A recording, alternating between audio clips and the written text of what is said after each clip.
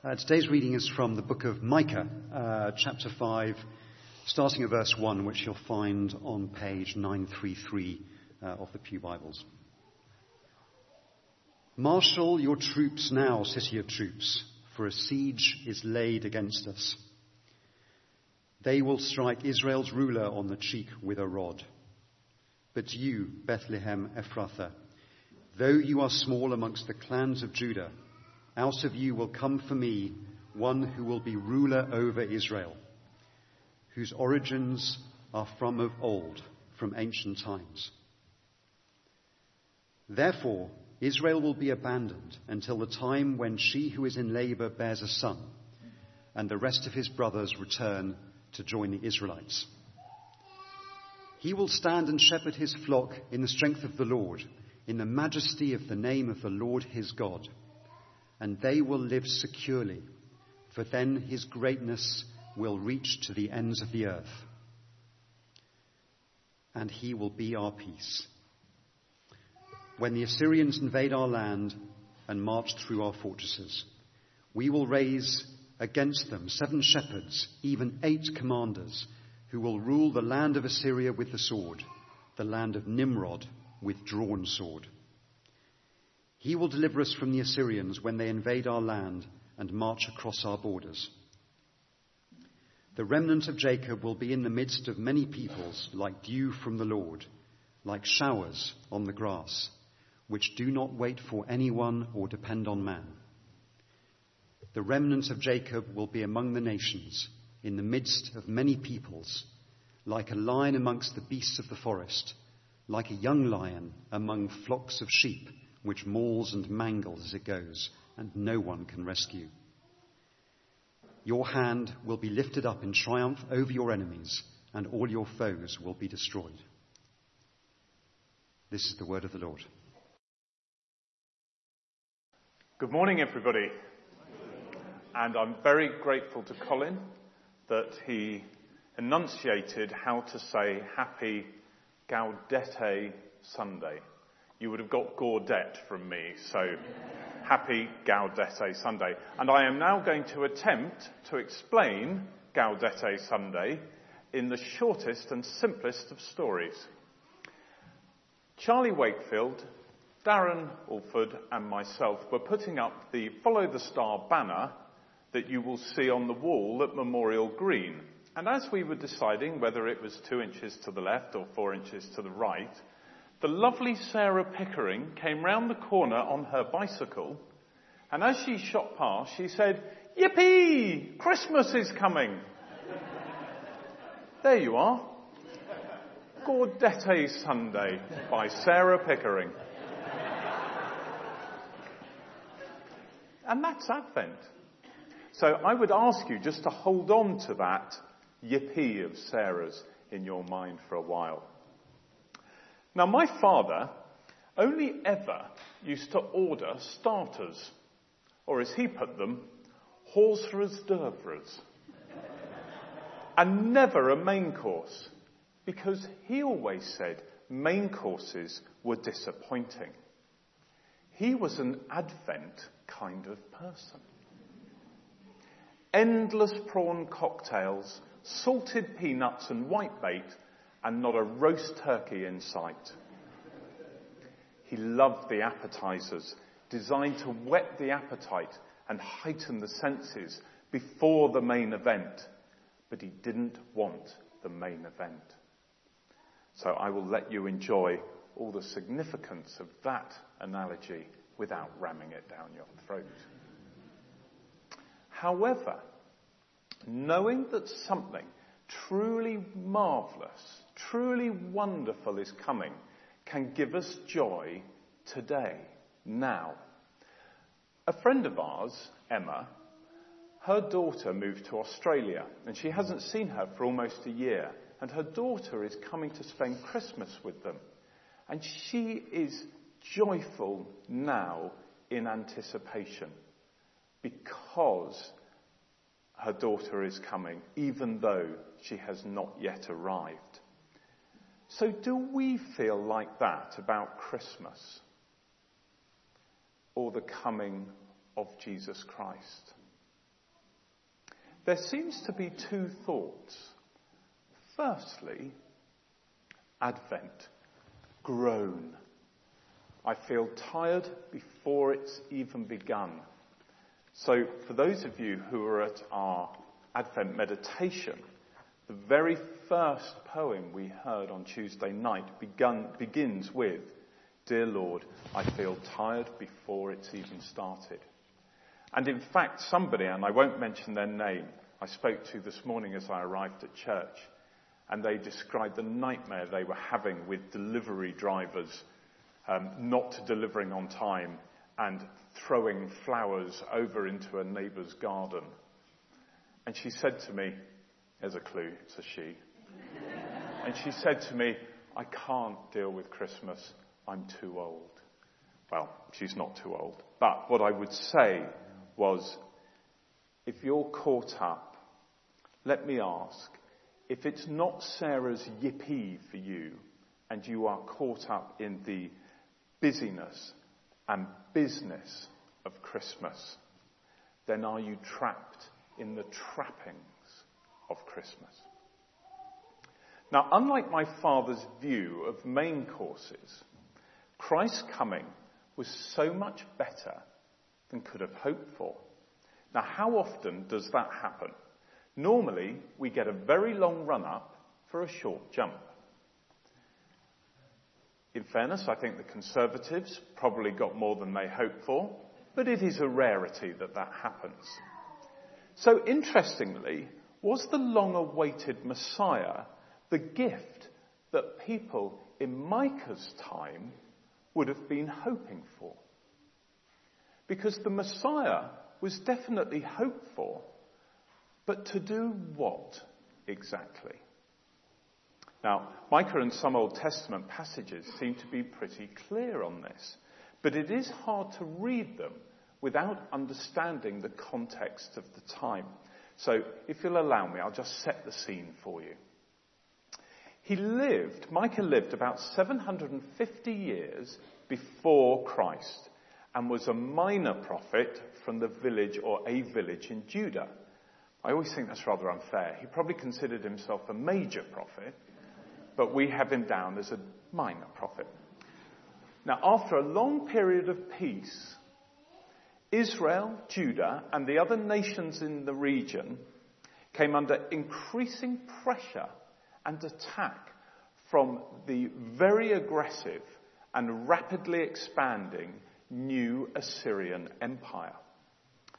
The then king of Assyria, called Tiglath-Pileser III, who does sound like an American politician, conducted almost annual military campaigns in the area, claiming under their authority the kingdoms of Israel and Judah.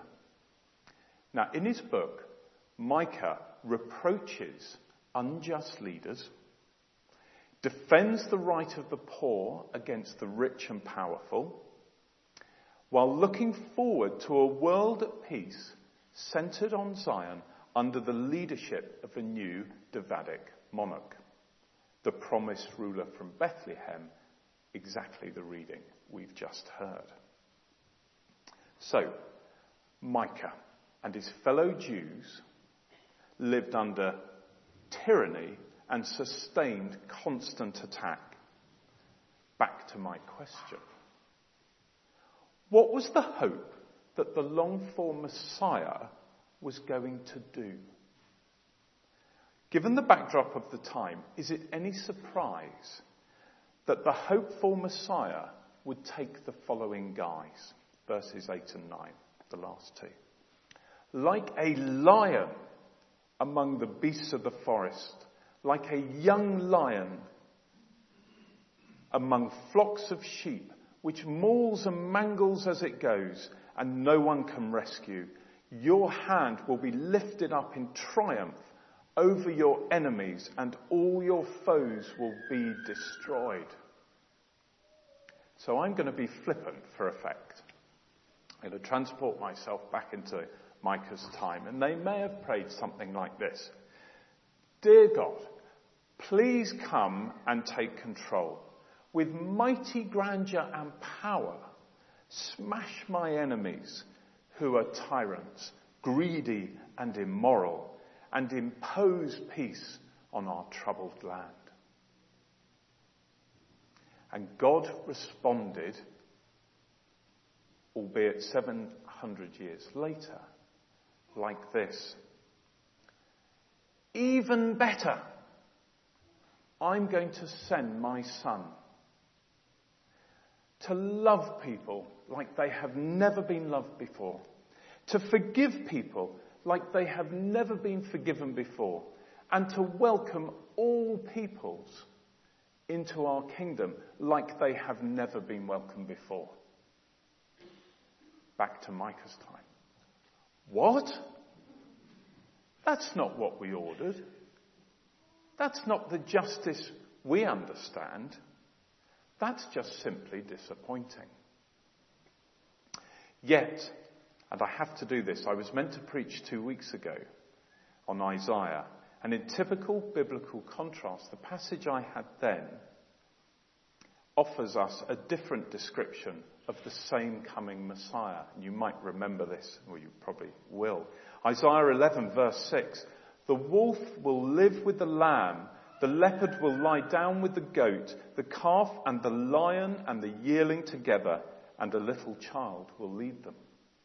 So at a similar period of history, two descriptions. Is it hard not to think, are they talking about the same Messiah?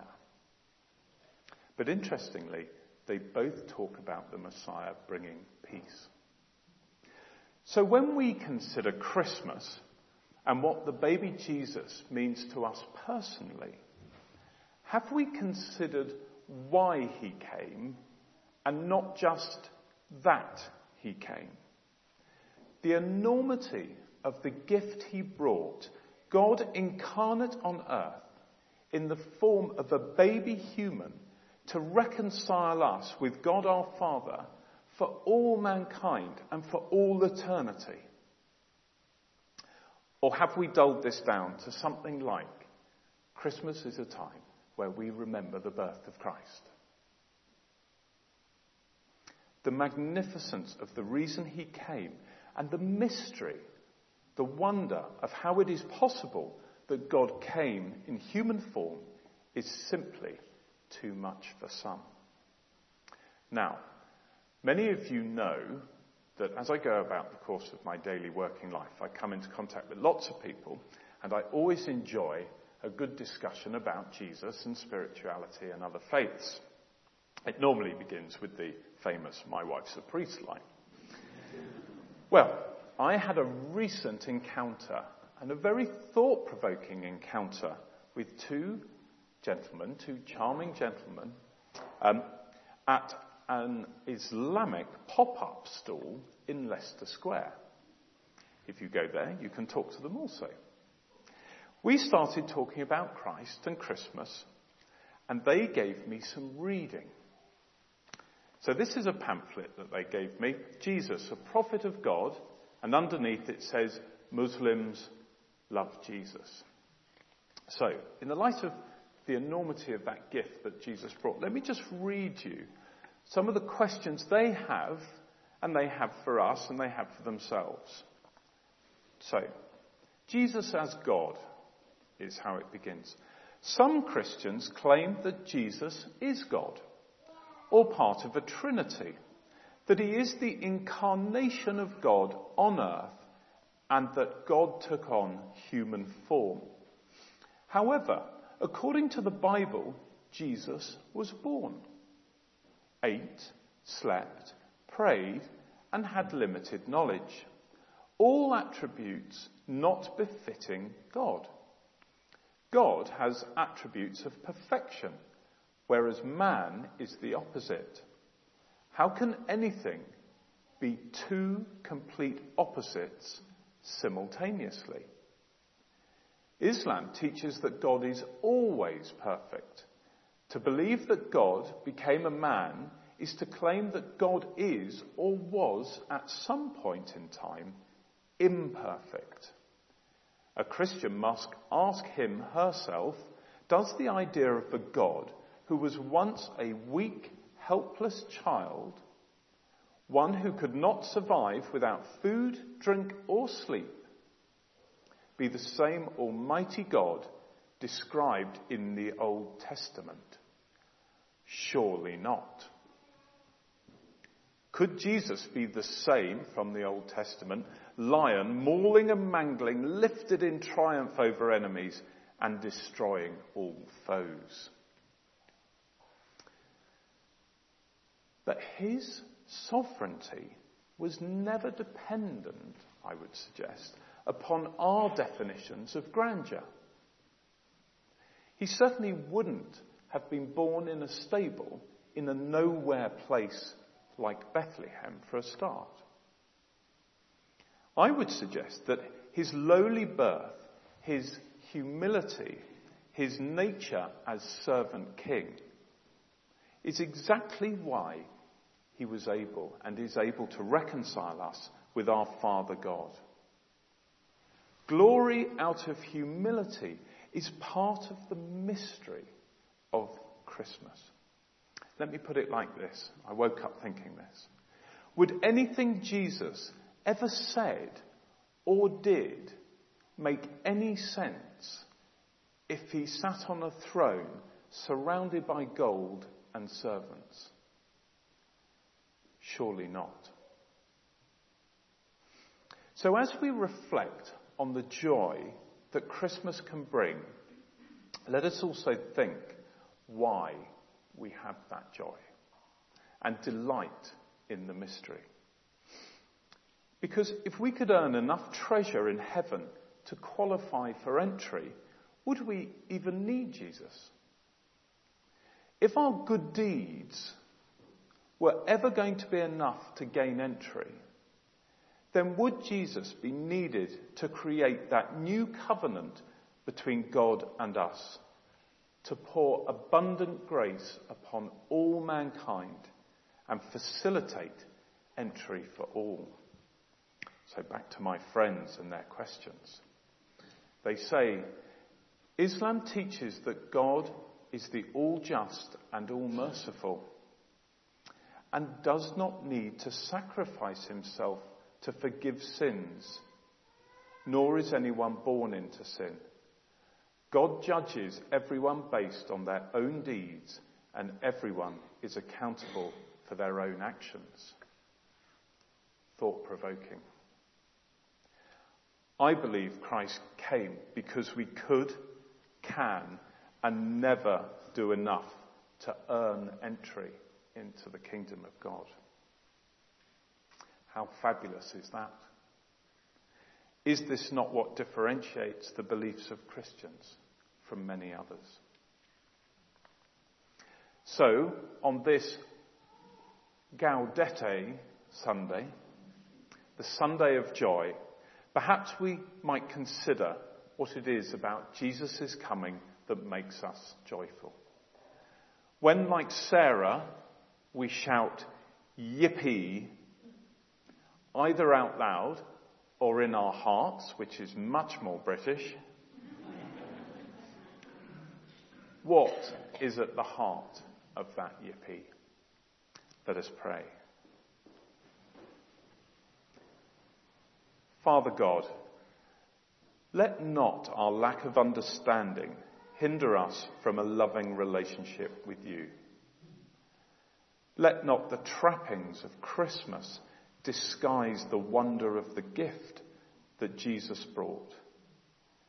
And let not our obsession with ourselves obscure the joy that is to be found in doing your will.